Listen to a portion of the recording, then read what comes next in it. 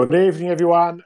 My name's Ashley Brown, and welcome to our Hawks Insiders Thursday night safe space as we look back on the win over North Melbourne on last Saturday and look ahead to what we hope will be another win over St Kilda at Marvel Stadium on Saturday late afternoon into evening. Start with an apology that we didn't get around to our player review ratings pod on the weekend. I'm sure a lot of you would like to have relived that and seen how we gave our ratings. We had our own health and safety protocols and a couple of other sort of drama. So a deep apology from all of us at Hawks Insiders that we didn't bring you that, but hopefully we'll make up for it with fun and frivolity and deep analysis of all things brown and gold tonight. So let's get into it. And I am joined, as always, by my co-hosts. Down a couple of soldiers tonight, but a couple with us. Firstly, Andrew Weiss, hello.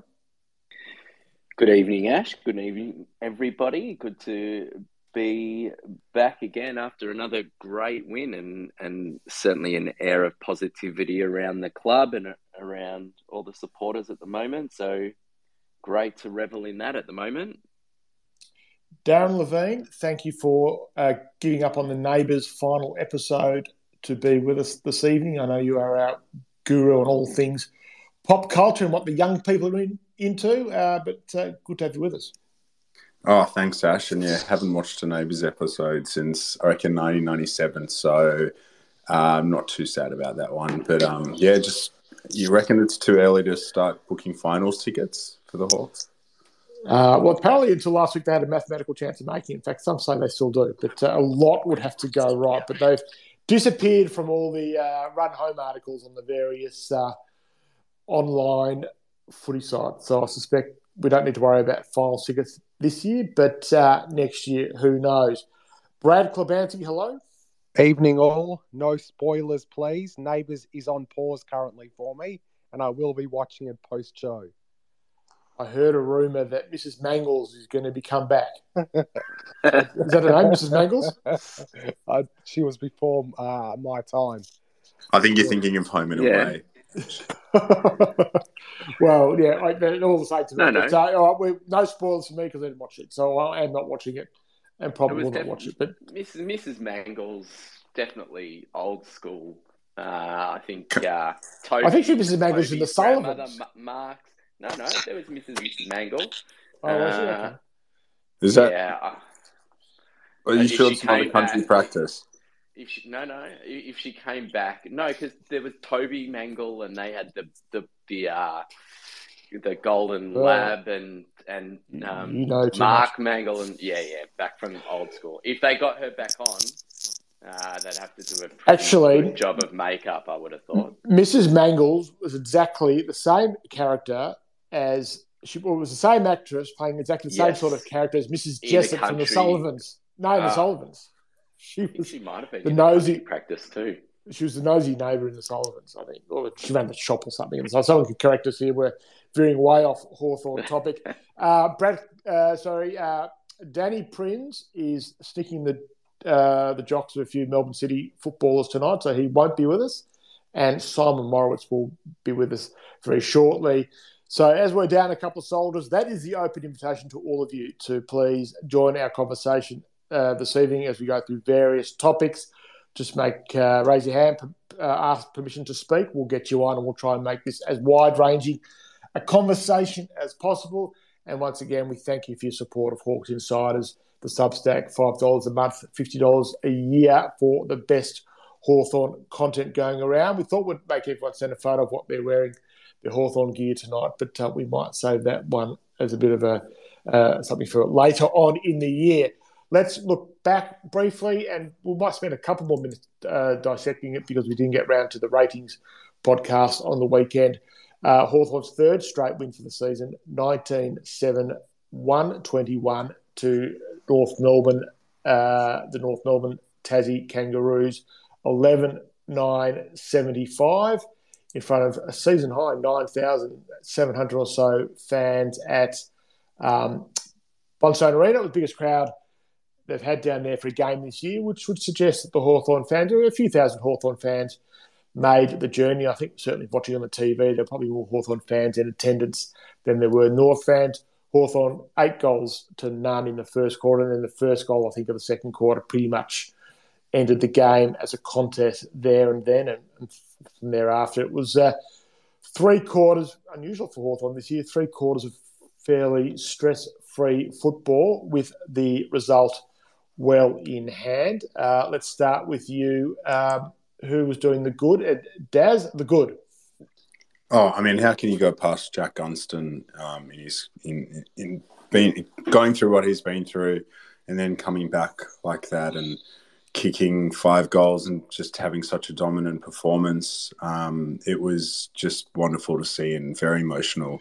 That first goal when he kind of looked up to the sky and paid tribute to his dad. I just, if we remember one thing from that game, it's that moment for Jack. And it was just great to watch, as you said, some stress-free footy, Ash, and really enjoyed that win. It's always great to win against North, who've been a bit of a bogey team for us over the past few years. A lot of the kind of performances against us have been built off the back of Jai Simkin having an absolute day out in the midfield, and Finn McGuinness just really didn't just curtail his influence. I thought Finn actually did a lot when he had the ball and was really positive. Kicked a great goal, and I think he was. Did he kick a goal or assist a goal? I can't recall. Was that Finn? Yeah, I think he kicked a goal. Yeah, it was a great goal as well. And Finn was just continues on his merry way in his development as a tagger, but also showed just how damaging he could be as well.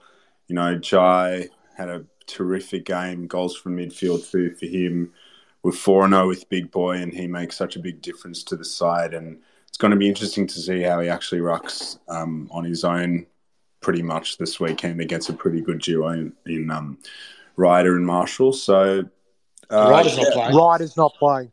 Oh, Ryder's not playing. Terrific. So it's just great to have that sort of captain's influence on the ground. And just thought it was a terrific win. I really enjoyed it, especially that first quarter. Brad, the bad. Not a lot of bad once again. I predicted on Thursday night we'd win by 6 or 7 goals. What was the final margin of 47, 48, about close to 8 goals. North played their grand final the week before against the Tigers.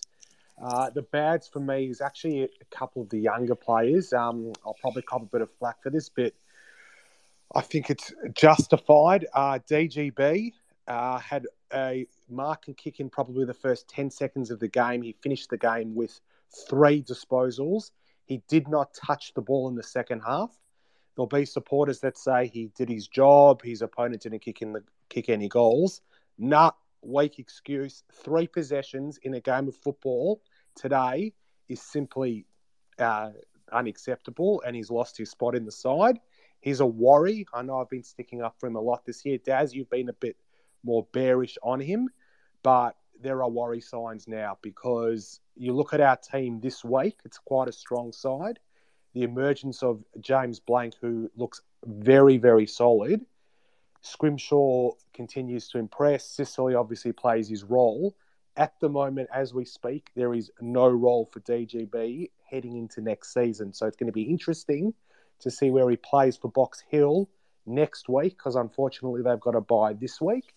And the other one is Will Day, who with DGB, both of their seasons this year have been underwhelming. They were the 2 players we needed to have continuity in their games this year and to take the next step. Will Day had 10 possessions, and the week before against West Coast, yes, he did kick 2 goals in the first half. He had 4 possessions after quarter time in that game as well. So the 2 of them, for me, very disappointing this season and need big pre-seasons. I think with Day, it's just he's had interruptions. I agree with you. It's been a disappointing season. We had him anointed as triple Brownlow medalist and future captain at the start of back in March. I think with Day, it's just got to get through the end of the season, and then as I mentioned last week and wrote last week, I think Peter Burge coming to the club is going to be fascinating, and he's going to have a few project players, and I wouldn't be surprised if the 2 players we've just spoken about, being Denver Granger Barras and Will Day, are going to be 2 of his his project players, I think Dave needs to get a bit stronger so he's a bit stronger in the contest. I mean, clearly he's got a remarkably good footy brain and can do some very cool things with the ball, but I think he needs to get a bit stronger. And I think DGB, I think he would be a better player. Just again, that extra 5-6 kilos that we all seem to think he needs to get. And I'm fascinated to see what Birch does with those two players in particular next year. Absolutely. And as I mentioned before we started in our group chat, we've got some very, very quality, solid players who are out for the season. We're going to have Wingard's going to come back. Warple potentially is going to, come back. This is to start next season. Lockie Bramble's another one. Jarman Impey's being rested this week. Ned Reeves is out and injured. Guys like Day and Granger Barras, if we're at full strength at the start of next season, on form currently, Will Day should be in our best 22. At the moment, he's probably in our bottom three players that play each week at the moment. So hopefully that changes, but it's going to be an interesting off-season. Hopefully. That's a great sign, isn't it? I mean, obviously, as you're building and developing, it's usually the bottom 4 or 5 that totally expose where you're at from a depth point of view. The fact that we're talking about, these guys actually fitting into the team is actually a big tick in terms of how the list is building and our overall depth, wouldn't you say? Absolutely. And Carl at Amon's the other one who, by reports, are pretty sure we're favourites to get him. And I'd be surprised if he didn't end up at Hawthorn. So he's another one that's going to come into the side. So the starting 22 next year, round 1, is going to be fascinating because we're going to be in for quite a big off-season. We know that Mitchell, O'Meara, Warple, Newcomb struggle to play in the side together. And Warple's obviously had a big shoulder operation. So it's going to be interesting to see how we set up at the start of next season. I know there's been high hopes, for DGB and Will Day, but as we've seen with Sammy Mitchell, he doesn't gift games to players. So big off seasons for them coming up. The TV experience, we see it was a pretty low-key TV watching experience, and Fox didn't even bother to send a boundary rider to this one. Yeah, there's probably a few aspects to the TV experience I want to talk about. I guess one is, Ash, do you think the AFL would have been happy with the overall crowd number in the end? Well, I wrote this in the review article that anecdotally the Tasmanians are increasingly giving up on their two teams. I think North in particular, and the Hawthorn numbers have been fun as well. It's been funny in Hawthorn. I mean, we're around 4 weeks of the season. They've only played the 2 games in Tassie, one of which was Anzac Day Monday, which is a big event. So really, they've played one sort of rank and file regular game in Tassie for the Hawthorn. So it'll be fascinating to see what the crowd's like. I don't think they'll get a lot for the Gold Coast game in a couple of weeks, but the Bulldog game in round 23, which potentially could be huge, I reckon they might get a healthy crowd for that one, you'd like to think. But a healthy crowd for Launceston these days is about 12 or 13,000. Go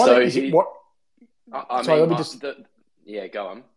I mean, what I find, and I guess they can't with 8 games a year, but they don't suspend local footy when the AFL games are on anymore. So it's not a huge town, Hobart. I mean, the local footy community are engaged in their own competitions on Saturday. So I'm not quite sure who actually goes. I'm not quite sure where they get the fans from for a lot of these games. And a lot of footy people, die-hard footy people in Hobart and Launceston are otherwise engaged on Saturday afternoon with local footy. So that's something when the Tassie team has to come in, they're going to have to work out. They're going to have to work out when they play their games because it's not such a big enough place, Tassie. You can have a fully fledged footy competition going on at the same time as the AFL team plays.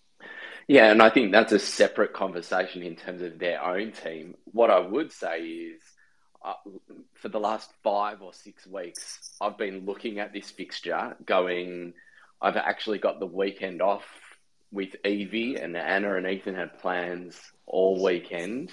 And so I've been watching, and could not get change for $1,000 for one person return from 5 to 6 weeks out the whole way through. So, we're about to talk about the TV fan experience. I think, the opportunities for the AFL to stand in and, obviously airlines are all private commercial enterprises, but, to step in and do something for the fans, because you know what? They would have had potentially a couple thousand more people if it was actually affordable to go away for the weekend. They should pay, instead of paying $350 million for this half of Tasmania Stadium, they should pay $350 million to buy an airline. Is that what you're saying? Possibly. But in terms of the actual TV experience, it's really interesting to note the different types of coverage. And when I watch coverage these days, it is with, given what I do business-wise, with a broadcast sort of eye and hat on. Just tell people what you do. Just give your business a plug. Just don't skirt around. Don't annoy us. Go on. My Sport Live. My Sport Live, broadcasting sporting events around the country, including, Ash, I'm not sure if you're even aware, but we'll be hearing your golden tonsils across the airwaves on the weekend at a local footy game. But so I believe. But that aside, I compared this coverage actually to something that I was pretty vocal about in our WhatsApp group when we played the Giants at Giants Stadium.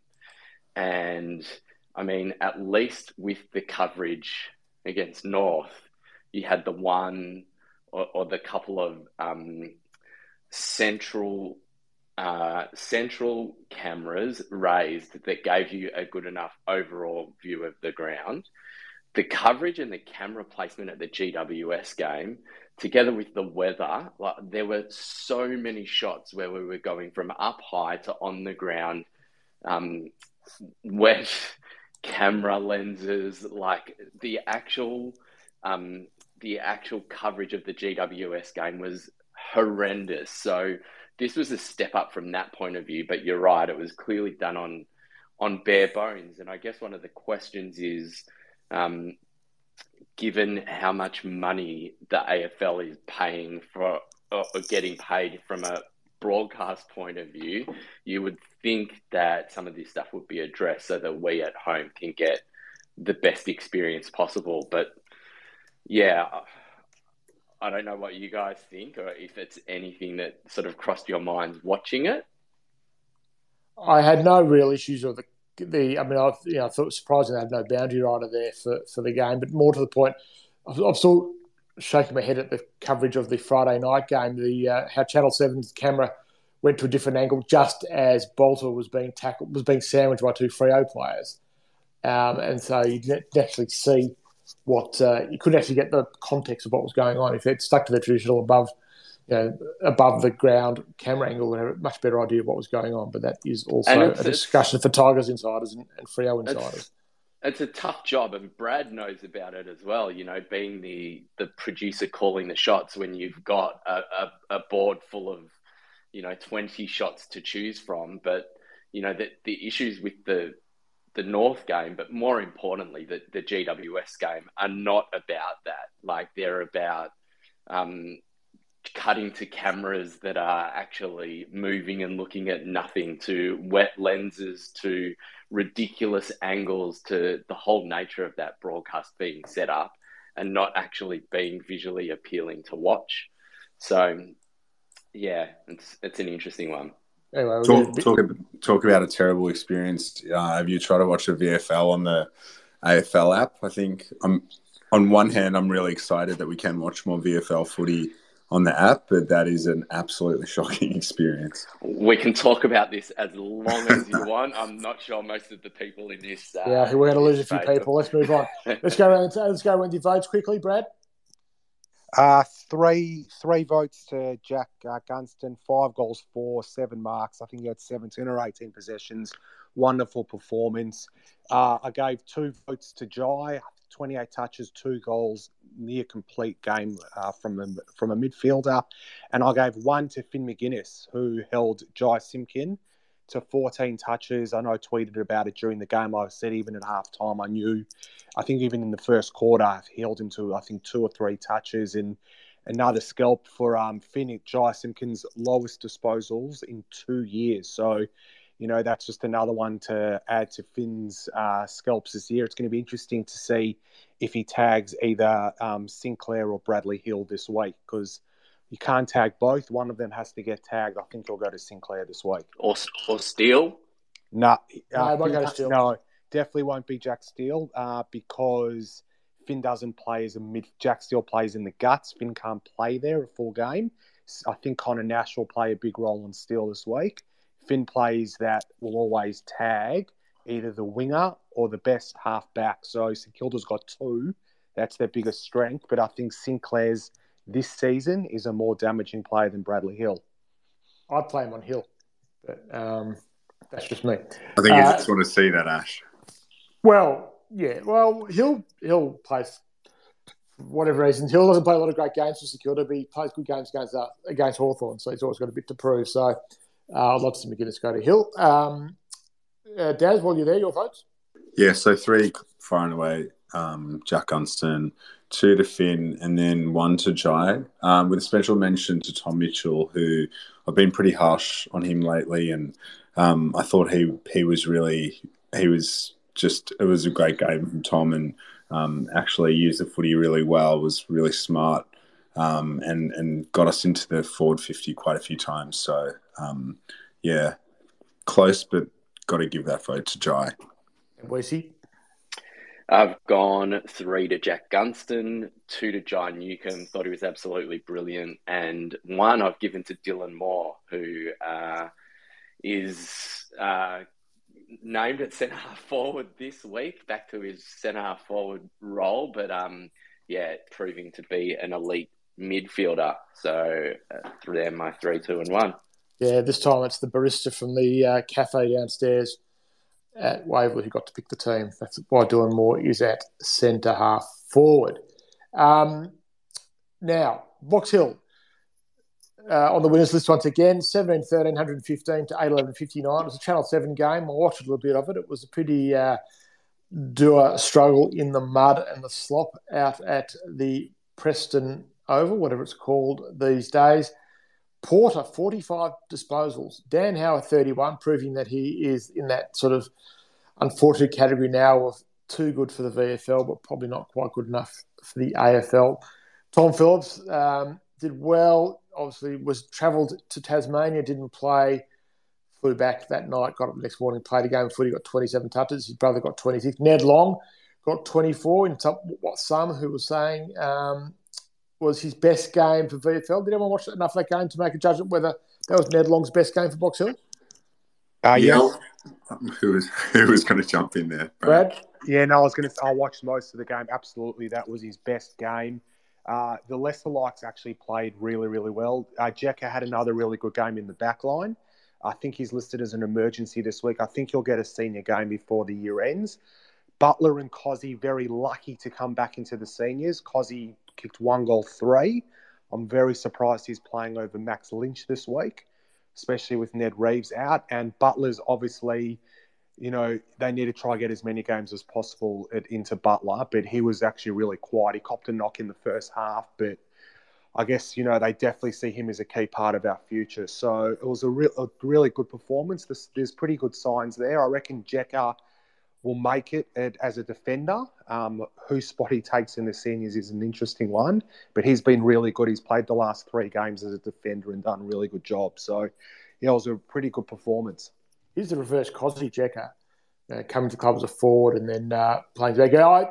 I did notice he looks really good as a backman, Jekka. Because he's got beautiful disposal. Yeah, and he's a bigger version of Scrimshaw. He's got really good skills on both feet, reads the play really well, and his hands are really good. So he's averaged, I think, 8 or 9 marks a game since becoming a defender. So it's an interesting move. Maybe they're just doing it, for depth purposes. Obviously with the injuries we've sort of copped over the last couple of years. Callow, unfortunately, I think will be delisted. I don't think there's a spot for him going forward. He was the other key position player. We picked him up in the mid-season draft from Tassie last year. But there's enough there in the reserves, of guys who can definitely make it and play senior footy in the next couple of years. Just on Jekka, it's almost a shame that there weren't 2 more games he didn't start in the defensive role 2 games earlier, because if you have a look at this week, and we know Box Hill have the bye, DGB's out, and the Saints have King and they have Membry, and I think Marshall's actually, even without Ryder, named in the forward line. Yeah, so Tom Campbell's been brought in as the backup Campbell, obviously, for Ryder. So there's almost a role there for him this week, but it's almost as though, with only a couple of weeks under the belt, not ready yet to expose him at the AFL level. Yeah, well, they've obviously gone with Cozzy, because Cozzy's going to have to play that second ruck role. Nash might get a run in the ruck as well. So it is an interesting one. Yeah, maybe they just think, rather go with the guys who have played for most of the year. Cozzy, they're obviously giving one more crack. This is a winnable game, a really winnable game. St Kilda have key players out. Dan Hanbury's back. We'll save it for later, Brad. We'll save your in-depth preview till the end. Daz, you want to say something about Box Hill? Yeah, well, before we move on from Box Hill, I just want to talk about my man, Fergus Green, who is an absolute cult hero down there. And every time I watch Box Hill play, he's part of everything positive. He wins games for them. I just would love to see him get another chance at AFL level, because I think he's got a bit of something about him. And, for whatever reason, it hasn't worked. And I don't know if Hawthorn is the place for him, but you just watch him every week at the VFL and you just wonder why he's not on a list somewhere. Well, there's been a couple of drafts that he hasn't been picked up, so I think teams have been pegged. They've sort of worked out where his deficiencies are at AFL level. I agree with you. He looks so good at VFL level, but there's been 2 mid-season drafts and all the machinations between seasons for him to be picked up by someone, and that hasn't happened. So I suspect his cards are marked in the AFL, but he's certainly an enjoyable player to watch at VFL level, and certainly, along with Kavara as well, the gold machine, key cog for Box Hill this year. The injury list is now Connor Downey out for the season. I was at training on Wednesday to do an interview. I've had a quick chat to the coach of all people for a piece I'm writing on Ben McEvoy for next week's AFL record. And I did notice Ned Rees stand to the side doing what they call stationary skills and not wearing a training top, which should have alerted me to the fact that he was in doubt for this week. So I did notice that. Connor Downey is now out for the season with the hamstring, the club erring on the side of caution. It makes a lot of sense, really, for him now to try and get himself right. I didn't see Luke Boyd at training when I was there, and I'll have a good look for him on Saturday, given I'll be sitting pretty close to the Hawthorn interchange area. My suspicion, haven't had it confirmed, is that he has already left the club. He's the Hawthorn head of fitness, who is being replaced next year, as we've said a couple of times already, by Peter Burge. My thinking is that he might have already left. He might have already finished up with the club, or he's playing a very, very low-profile, low-key role. He certainly hasn't appeared on the injury report, speaking for several weeks now. I don't know if it was a messy departure or what the circumstances were, but I don't think he's there anymore. Anyone have any comments on that? No? No, I've got no opinion on backroom stuff. Okay, fair enough. Sorry, Ash. All right. A couple news from the Hawks. Other news from the Hawks. The 3-peat book is out. We will be running an excerpt of some description on Hawks Insiders before too long. Having had a bit to do with this book, as in being one of the 4 or 5 people to help write it. It is absolute, I won't use the word because it's not appropriate, but it rhymes with horn. It is Hawthorn, rhymes with horn. It's a fantastic insight into everything that's happened at the club. It starts pretty much after the 2008. It picks up the story after the 2008 grand final. It's a story of the 3-peat as told through the eyes of, through the voices of so many of the key on and off field personnel involved. Great insight from people like Jordan Lewis, Sam Mitchell, Jared Roughhead, Jack Gunston is interviewed for it. Cyril Rioli is interviewed for it. I'm not sure how that happened. I think it was done a couple of years ago, but Rioli, I think, is interviewed for it as well. The best and fairest all of the best and fairest since then have been interviewed. So the interviews with James Warple and Jack Gunston and Tom Mitchell, and Sean Burgoyne gets interviewed. A long chat to Alistair Clarkson and Jeff Kennett. People will love it. It is great insights, lots of little nuggets in there about the football club. We'll probably talk more about it in future weeks. They're doing a publicity tour. In fact, we might approach a club see where we get someone onto spaces to talk about it, given that they're making people available. So leave that with me. But I would advise you all to get it. Not sure what the recommended retail price is. I do know that the limited edition is already sold out because the poor woman at the Hawks Nest was taking phone calls while I was there yesterday, explained to people that the $250 leather-bound editions have all gone. So I thoroughly recommend you buy it. It's nearly Father's Day, so those of you who are fathers and when your missus or your children say, what do you want for Father's Day, Dad? This is what you tell them that you want to get. So you'll absolutely love it. It's good. It's a worthy companion to the Hawthorn history books that have been written by Harry Gordon and Michael Gordon beforehand, and it was written by mainly people who are passionate about the club. And how good the media that's come with it. So seeing Gibbo back on the airwaves the other night, and I haven't watched it all, but I've watched the first 10 minutes of today, the video with Hodgie and Sully dropped. I don't know if anyone here's seen it, but I watched the first 10 minutes before a meeting in the RSEA car park, actually. And like the whole, the whole swell around this publication is just, it's goosebumps with each piece that they're leaking. So it's good to see. Yeah. I'm a little bit biased having helped write it, but it is a fantastic publication, and you will all love it. And we'll get some nuggets from it. Ash, maybe you can pull some strings and get Jonathan Simkin on to chat. We'll try and aim higher than Jonathan Simkin, but we will see how we go. More news from the Hawks. Round 23 fixture locked in. We mentioned it briefly before.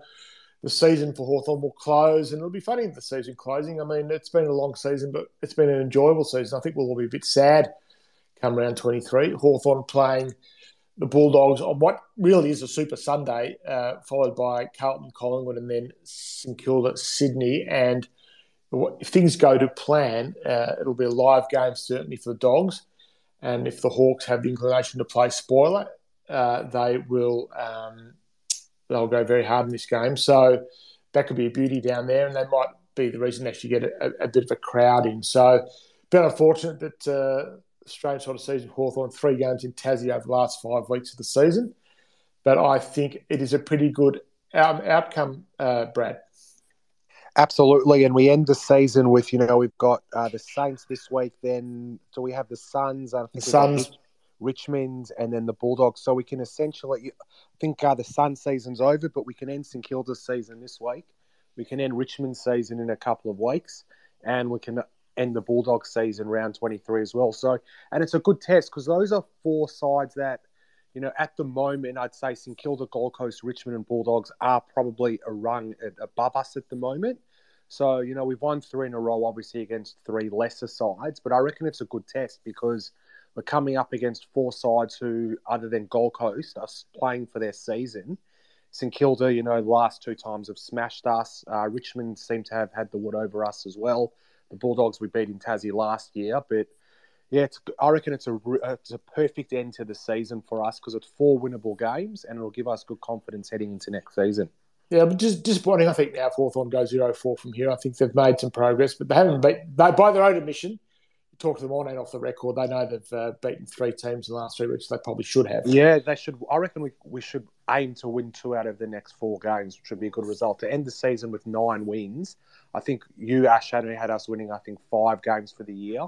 But I had us, winning 7 or 8 games. So I reckon 9 wins with the way we've played and the development, I guess, in a few of the lesser likes. We expected Day and DJB to be those players, but we found a few and yeah, it's definitely been a really positive season. AFLW pre-season is ramping up. Certainly the Hawks went away for a camp on the weekend. Some great content on the Hawthorn media channels about that camp. A practice game has been locked in. Their one official preseason game has been locked in against Richmond, cleverly the morning of the round 22 game, the MCG. So if you get there a bit early, that game starts at 1 o'clock, but the preseason game against Richmond at Punt Road will start at 11. So if everyone should try and endeavour on their way into the MCG to pop in for at least a quarter at Punt Road to see the AFLW team taking shape, and they open their season against the Bombers. Tickets I don't think are on sale yet, but the whole idea, of course, is that they'll put the tickets on sale for that Essendon game. They're all bought quickly, and then they'll transfer the game to Marvel Stadium. Bit of housekeeping.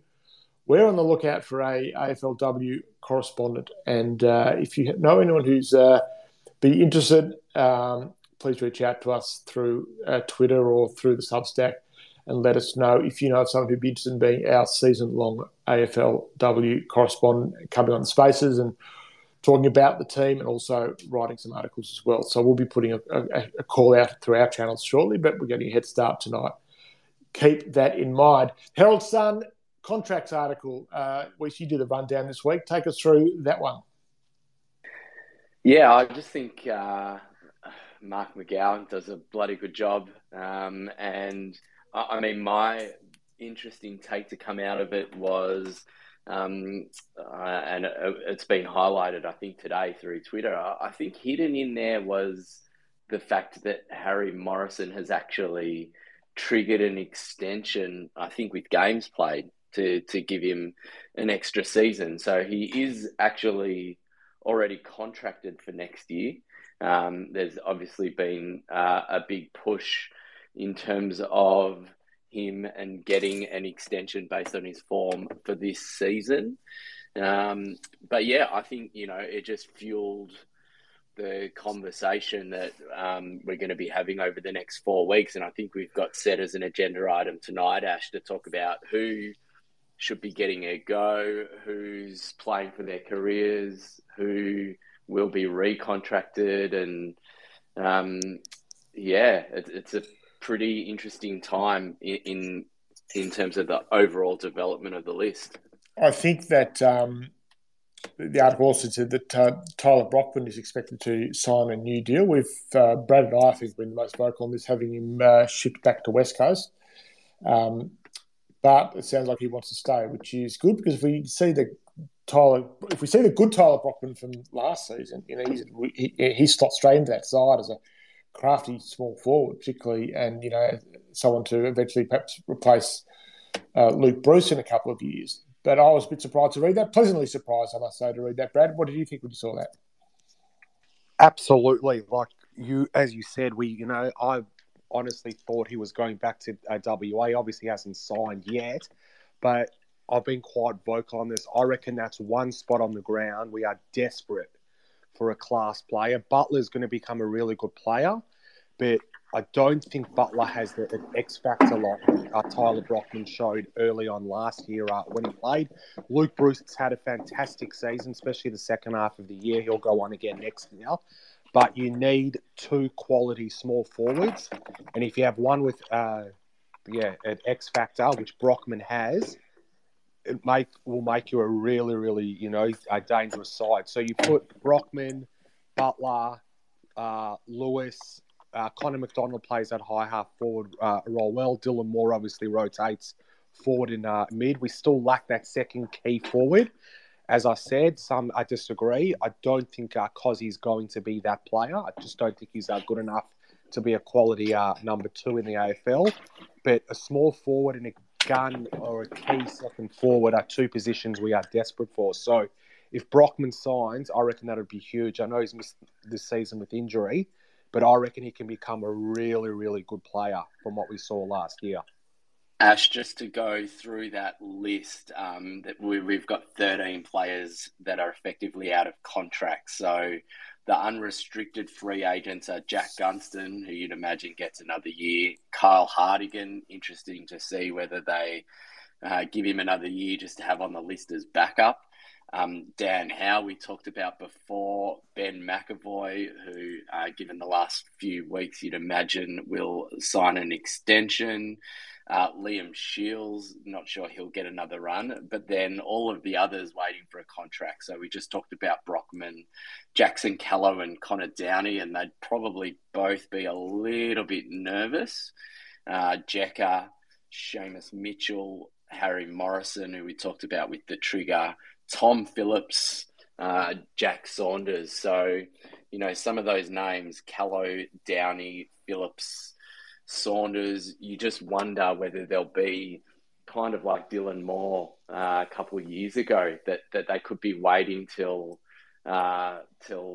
final list lodgings after drafts and supplemental periods to see whether or not they are actually retained or put on the list in any sort of fashion. Yeah, I think Downey will be safe. And the article seems to suggest that Seamus Mitchell will be safe as well. I mean, I was the one I was really excited to see this year because I said several times that I thought he sort of game footballer he reportedly is what Hawthorn needs, but he underachieved a bit at Box Hill when he was fit, and for the rest of the season wasn't fit. That article seemed to indicate he would be playing another season. So we'll see. A lot to work through. It sort of goes into what we want to talk a bit about next in terms of what we want to see over the last 4 weeks of the season, wins or draft picks. I said that I think it'd be disappointing to go 0-4 from here, and you can only beat what's put in front of you, and Hawthorn have done it for 3 weeks, but it'd be great to knock over a win or two before the end of the season. I think St Kilda, and I think the next 2 games are probably the most winnable, St Kilda and Gold Coast in Tassie, the two, I think they've got the biggest chance of winning between now and the end of the season. I think the Bulldogs, if they've got a lot to play for, should be too strong for Hawthorn in round 23. Richmond, who really knows which Richmond turn up. They're the biggest psychos in the AFL now. But they can certainly win Saturday, and they can certainly beat the Gold Coast. They should expect to beat a team like Gold Coast and Tassie. So one thing with that, I mean, you've said a couple of times, Ash, that they know who they've beaten, speaking to some of them around the traps earlier in the week, and that the 3 teams we've beaten are obviously not great teams, but there aren't too many of us 3 weeks ago that would have, whilst it would have been nice, and you'd hope that we beat each of those teams individually, that would actually have thought we'd go 3-0 through it, and would probably have taken 2-1 to save not being 1-2 through it. So having won them all now, it's kind of flipped on its head in terms of we've all got so much enjoyment out of watching these guys win games of footy that, if we can pull off 2 or 3 wins out of these last 4 games, that'll be monstrous going into next year.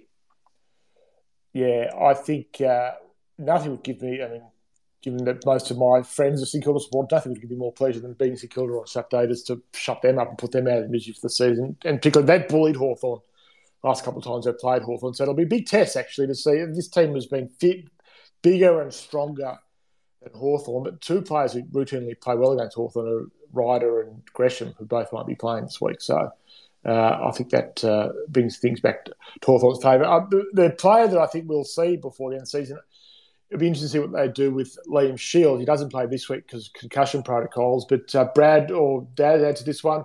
Do you bring him back for round 23 as a farewell? Round 22 against Richmond at the MCG, the last game in Melbourne for the year, albeit an away game, to bring him back for almost a farewell game against the Tigers? Yeah, I think we'll see him as the sub. I think they'll give him a... I can't make it the sub. They will. Not for a farewell game. You can't do that. Absolutely. Sammy Mitchell, it's an interesting one. I just think Mitchell's the type of coach that won't just gift games. I know traditionally Clarko, did at the end of his career. But I don't know. I think it's going to be interesting to see if he... I reckon they've gifted Butler a game this week to play against his brother. Oh, yeah. But Butler's different because he's very young. I think he's the type of player that, we feel with that spot of the ground, we need to get games into him. But then I guess the argument on the other hand is why isn't DGB playing? So it's an interesting one. But I think he will get a game, but I reckon I'll make him the sub. What do you think, Daz? Oh, look, I feel like I said my goodbye to Liam Shields at his 250th. So I don't think we should be gifting games to players at this point in our development. And I know that sounds pretty harsh, but I think we've given him an opportunity to be chaired off in a game this year. So goodbye. What about? Thank you. What about? And I love Liam Shields forever. Thanks for the thanks. What about Long or Sarong in a game for the end of the year? Yeah, I mean, I'd love to see it. I think either or would be great. It'd just be so important for them going into next year. You know, I think Jack Saunders has had an okay year, and I think he probably deserved a game before Sam Butler this week if you're going on form. So it's going to be interesting to see how or whether Sam gives games to the younger players.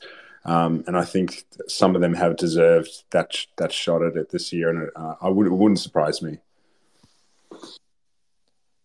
Daz, Andrew, what do you think?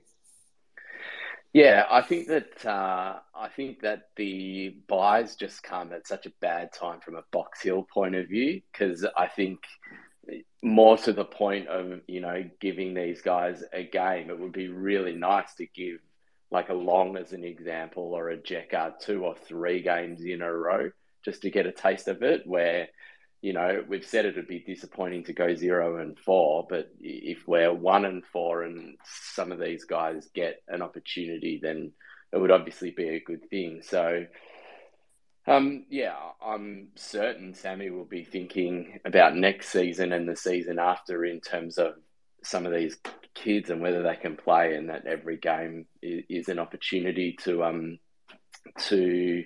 get an extra game into them and get them some exposure of, you know, what it's like, and have them hungry for the off season. So I think there's every chance we'll see these guys playing games over the next 4 weeks. We have a special guest. She's jumped on board. Akech is with us, our star, our Hawks Insiders insider with the AFLW team. Good evening and welcome. Hi, Ashley. Hi, crew. How are we? We are great. How was the training camp? Oh man, the training camp was incredible. It was amazing. I went up in Wonthaggi. I need to learn how to say that place. Yeah, we stayed out at Silverwater Resort, and there's a partnership between our club, the Hawks, and obviously the Bass Coast, I think that's what they call City Council. So yeah, just trying to drive numbers, especially female participation in the region is quite low. So we did a clinic on Saturday morning, which was amazing. The whole town came out for that. And then, yeah, we did an amazing race. And then we came back to Bunjil and had a mini practice game on Sunday, and then had lunch together and went back home. So, yeah, it was an amazing weekend. How was the practice game? How sharp are you guys looking a few weeks out from the start of the season? I think we're building really well. Obviously we're coming from a lot of different areas, you know, newly drafted players. A few of us have played a handful of games, and then obviously having girls that are coming from the VFLW. So we're gelling really well together. But I think what's really important is that we got some really amazing coaches that are really helping us develop our brand in our football, which is super exciting. And I think this preseason has been really different because in the past I've experienced just like it's all conditioning. But this preseason, we've just been playing games after games after games. It's match sim after match sim, and the girls absolutely love that. So we're looking forward to our actual proper intra club this weekend down at Bunjil, and then we head to Perth next week to play West Coast in our first official practice match, which is going to be super amazing. And Ketch, have you noticed a difference between the girls who have been exposed at this level and played AFLW before versus the others in terms of excitement and what we've got to look forward to in 30 days' time? Yeah, there's obviously a lot of it's different for everyone, but I think a lot of us that have come across from other clubs, we've all just kind of become like the newly girls that this is their first season, and we are all just so excited about playing footy and enjoying footy with each other. But these young girls come with a lot of their own experiences as well. You know, some girls have been playing VFL for a very long time, so they come with that experience and they're super excited, and they're and you can just tell, which is super amazing. But people like myself, like I'm just loving footy, and I can't believe it's week 6 of preseason already. Like it's just flown by. So, yeah, there's a lot of excitement, and a lot of girls are just super grateful and excited to get to round 1 and play.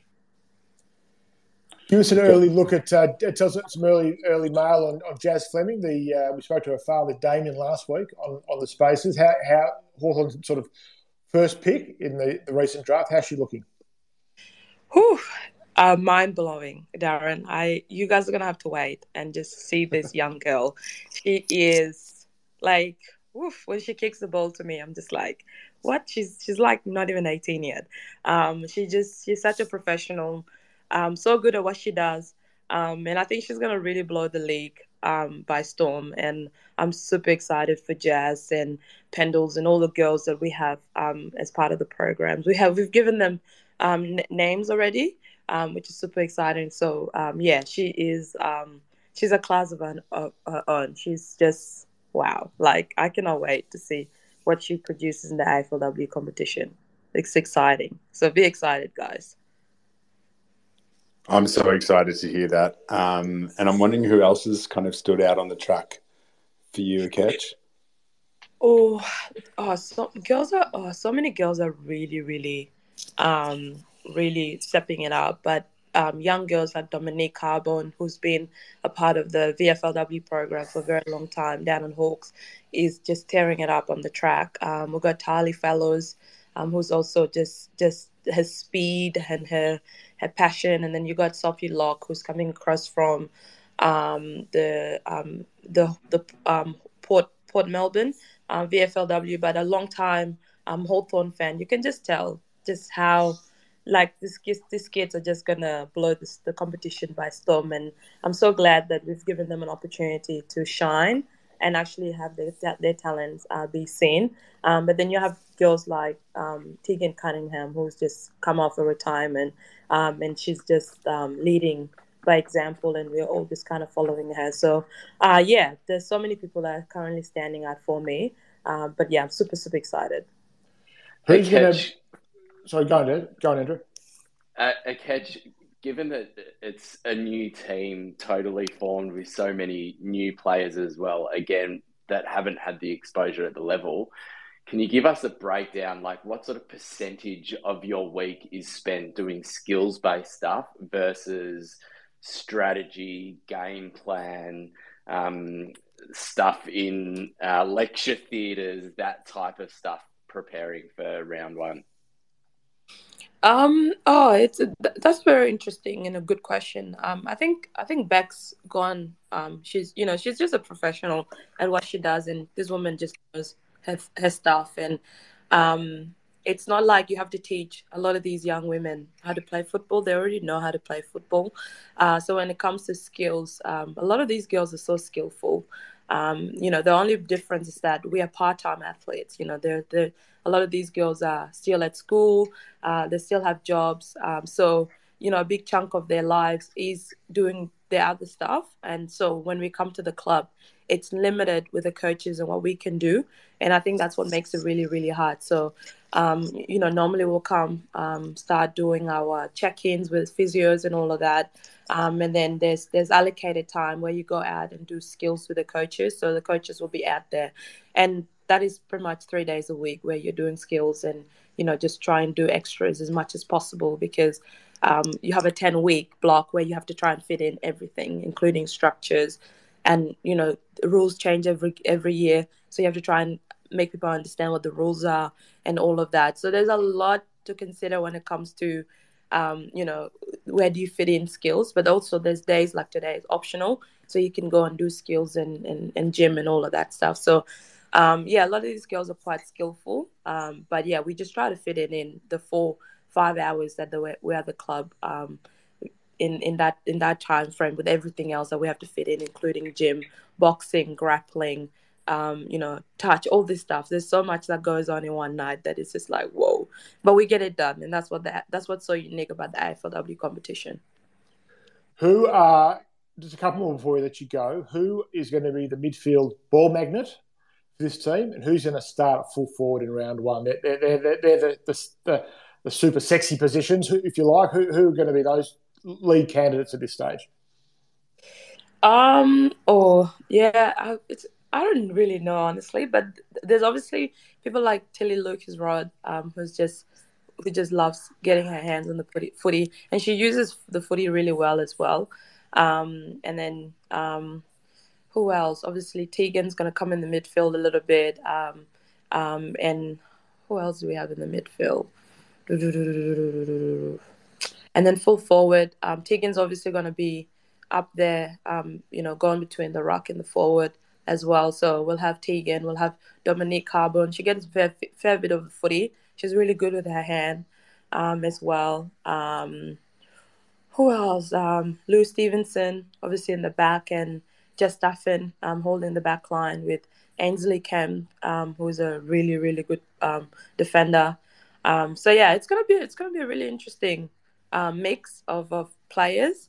But yeah, the chemistry that we're really building together it's magnificent, and I'm just cannot wait for round one. All right. Well, we can't wait either. Hopefully we'll get to talk to you a couple more times before the start of the season. But thank you for coming on to the Spaces tonight. Good luck as training continues. Good luck for the intra-club on the weekend. Is it full bore, or you sort of going to been advised to go easy on each other? No, so it's full play. We're not far away from the game, so yeah, it's just play football. So we'll get there, and we're pretty much lining up as if we're going to a normal game, which is super exciting. And yeah, there's a hashtag out, move it to Marvel. We're trying to get the game to Marvel round one because it's Essendon's home game, but for us the AFL's kind of underselling us and what we can produce as a club a little bit, and it's really frustrating because it's like you can't grow a game, you can't grow our product if you keep putting us in stadiums where we have capacity of 6,000 fans that can only get there. So there's a hashtag move it to Marvel. So Hawks fans join in, and let's get this game to Marvel and get our Hawks fans down there supporting the women. Well, the AFL has a tradition of underselling Hawthorn for about 100 years, so nothing's really changed there. That the game, of course, should be played at Marvel. We are encouraging all people to buy tickets, so the game will be moved to Marvel. It's going to be fantastic. Amazing. Thank you so much for having me. Okay, anytime you want to jump on, we're always happy to talk. No problem. Thank you, crew. Appreciate it. Okay, have a good day. Good luck for the weekend. Thank you. How great to get from inside the AFLW camp. I think she's our regular correspondent now, boys. Oh, 100%, anytime. She's absolute standing invite to come anytime. That's just really going to see us out. So we'll just go. We had a couple of things. I think we'll just stick to our preview for the game on Saturday. It is at Marvel Stadium. It is at 4:35, and the point was made, I think, by Gary Lyon or Nick Rewalt on Fox Footy the other night that the 4:35 games, Saturday games recently have been absolute beauty. So let's hope this one's in the same boat. The Hawks from the back line, although this is pretty much a waste of time. Morris, Blank and Hardwick, sounds like an accounting firm. Half-back, Scrimshaw, Sicily, Morrison, Satterline, McGuinness, Mitchell, Will Day. Half-forwards, Luke Bruce, Dylan Moore, the towering set half-forward, and Jake Kaczynski, the small flanker next to him. Gunston, Mitch Lewis, Connor McDonald's your forward line. McAvoy, Newcomb, O'Meara. Interchange, CJ, Nash, Butler, Josh Ward. The emergencies are Phillips, Jekka, Sarong, and Long. Looks to me as though Phillips will be almost certainly be the medical sub out of those. Brad, you predicted one change once you knew that CJ was going to play. They gave us three. What are your thoughts with the team? Interesting selections. As I said earlier, Butler and Cozzy were quiet in the VFL, so I was surprised they were picked. I thought Ned Long, as Daz also mentioned, played his best game.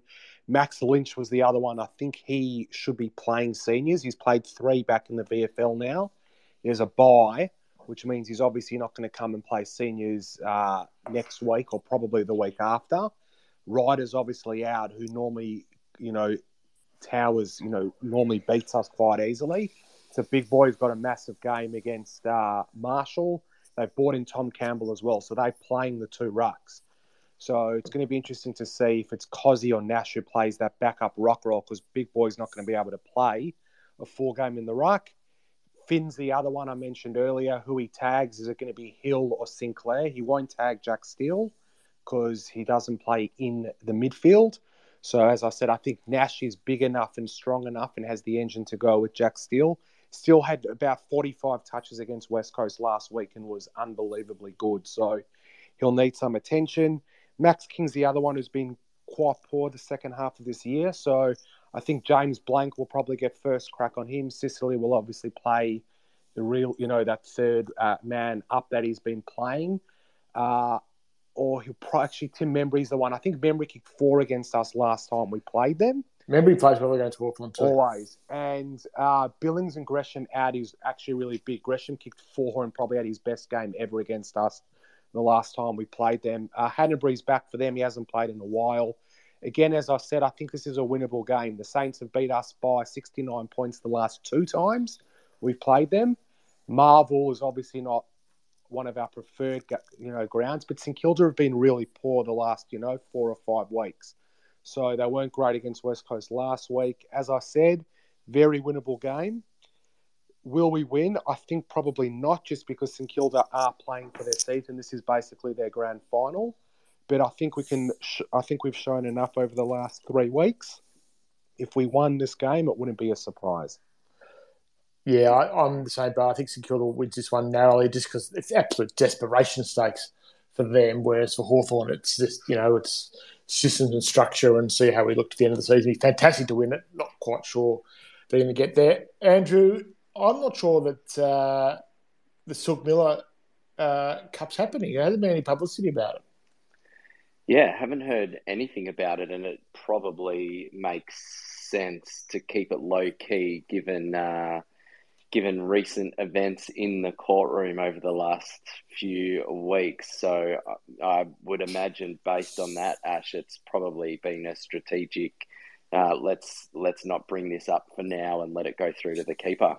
Yeah, I reckon that might be right. It was Ian Silk's first year on the board at Hawthorn. Is the year that they're not playing the game. But I think you're right. I think they've decided, in light of recent events, they're just going to keep it on the lowdown. I suspect. It's a bit sad. It's been when you think about it, it's one of the first games for a cause. I mean, there's so many footy now that they play for, but this is actually one of the original ones. This is, this goes back more than 20 years now. So a little bit of a shame. And not just that, it's really cool when you're looking for a photo from a St Kilda Hawthorn clash, and whatever it is that you Google or look up, you've got the blue and white armbands that straight away you actually think about and attribute to the cause as well. So I agree, it's a big shame if it doesn't come back next year. And then also the Jack Scrimshaw connection to the family, and him getting in the rooms, and that amazing photo of him in the rooms as a teenager. So it's an important game for the Scrimshaw family too. It is. So we look forward to the game. It's the second last chance for most of us to watch Hawthorn in the flesh for the season. So we look forward to the game. Daz, do you give the Hawks a chance? I do. I also just have been to so many disappointing games at Marvel against St Kilda, not just in recent years, but over the journey, even when we were good. So it's a game that scares me, and St Kilda players always go to another level for some reason against Hawthorn. And yeah, Tim Membry is someone that usually hurts us, except that time that he missed from about 2 meters out directly in front with no one in front of him. There's a lot of Hawthorn people involved in St Kilda now. Like, last look at it, you've got Brad Hill playing. You've got David Rath as the head of football. Jared Ruffhead doing whatever it is he does there. I'm sure I'm missing one or two others. Ratton, who was at Hawthorn for 6 years, assistant coach. It's a very heavy Hawthorn influence at St Kilda. So They've enjoyed having the rub of the green against the Hawks. Simon Lethlean is a former Hawthorn reserves player. I was a big Hawthorn fan before going to work for the Saints as well. So there's a lot there. It'd be nice for the Hawks to beat them. We've got Robert Harvey, but it doesn't quite count. And a future Hawthorn star, Carl Amon's mum, who works over there. That's right. That's right as well. So as I said, he's coming to Hawthorn because you don't want to go to the same school where your parents are a teacher. So mark it in that he'll be coming to Hawthorn next year. Andrew, what do you think? What do you think is going to happen on Saturday? I think we're a chance, but I reckon we'll go down by 3 or 4 goals. But I'd like to thank you in advance, Ash. I think while Brad was giving us his preview of the game, I've registered the business name Morris Blank and Hardwick. So it could, if you see that floating around, I'm not sure. You mentioned accountants, accounting, lawyer. I'm not sure yet, but yeah, nice one. It really is a partnership of some sort. Yeah, I think I'll pick St Kilda in the record. I'll pick St Kilda by 10 points. I just think it'll be close. I mean, they've been bullied. As I said, they've been bullied by St Kilda the last 2 times they've played them. So I think most Hawthorn people, and I think the expectation from the team itself is that they'll give a much better account of themselves on Saturday. It'd be fantastic to be the one to knock them out of the finals. I actually think it'll depend on which St Kilda team turns up, because we saw from earlier in the season, like if they come to play, they could tear us apart. But if the St Kilda that we've seen that can be just so up and down and really look like an average side come, then we're a massive show. I think it's less about which Hawthorn turns up as opposed to which St Kilda turns up. Well, that's been the case most of the year with Hawthorn. All but 3 or 4 games this year, the good Hawthorn's turned up. Now, the good Hawthorn is not often be good enough to win. But I think I would expect the good Hawthorn. But they've had 3 good weeks, really, so maybe Hawthorn due for a downer as well. But it's a sort of game where, someone like, I'm looking through St Kilda's team, like Marcus Windhager or Ben Long, who I think is a bit overrated, or Jared Leonard will kick 3 goals and play the game of their lives. Brad, as you well know, there are too many players out there who play the Callum Brown of St Kilda. Every single time. But Max King, for me, is the worry. I think he's just due for a monster game. He's been really quiet. I think he hit 3 against Carlton, but he was quite poor for most of that game. Has had a really poor second half of the year. He's a worry for me. I think, as I said before, Blank will get first crack. I don't think Sicily's big enough to take him. So if St Kilda get on top in the midfield, I think he can kick 5 or 6. But I think we can win this game. But as you guys have mentioned, St Kilda's grand final, I think they'll win by 3 or 4 goals. I think we'll be in the game until until probably the back end of the third quarter. But as long as, we play the way we've been playing, it'll be good to have CJ back on the fast, Marvel track. He needs a big game. He needs to butcher the ball less. He has. He's been, unfortunately for CJ, he's become a bit of a turnover player this season, but at least he's still taking the game on. That'll turn. You obviously know that the coaches are going to back him in. He's an important player, but yeah, Hill, Sinclair, they just got these type of players who, if they get on top, they'll chop us up, as Weesey said. So, as we said, Finn will tag one of them. You reckon Hill, Ash? I still think he'll go to Sinclair. I reckon Sinclair's an All-Australian this season. And I reckon Connor Nash will give the role on Jack Steele. Those are the 2 players. You stop Sinclair and Jack Steele, and we should really win the game. Well, let's hope that is the case. As I said, nothing would give me more pleasure than to be able to turn to about 12 of my mates after the game and say, we ended your season. So let's hope so. That has been the Spaces for this week. Apologies once again that we didn't get the review podcast out, but I think we'll be in better shape to get one out post this game. Thanks to everyone for your support of Hawks Insiders. It is $5 a month, $50 a year. Apologies from Josh Gabelich from AFL Media. He was going to come on tonight, but he's promised he'll be with us next week to sort of give a bit of a reporter's overview. He's done some very good reporting on Hawthorn this year, so it'll be good to get his insights into how the team's going. He should be joining us at some stage on next week's Spaces. So everyone, hope to see you at Marvel Stadium on Saturday. I'll be in aisle 11, row reasonably close to the front. If you happen to be in the area, come and say hello and have a chat about the Hawks. Otherwise, we will talk to you again on the Spaces next Thursday night. Daz, you can go back to neighbours. Everyone else, have a great night and a good weekend. Thanks for joining us. Good night.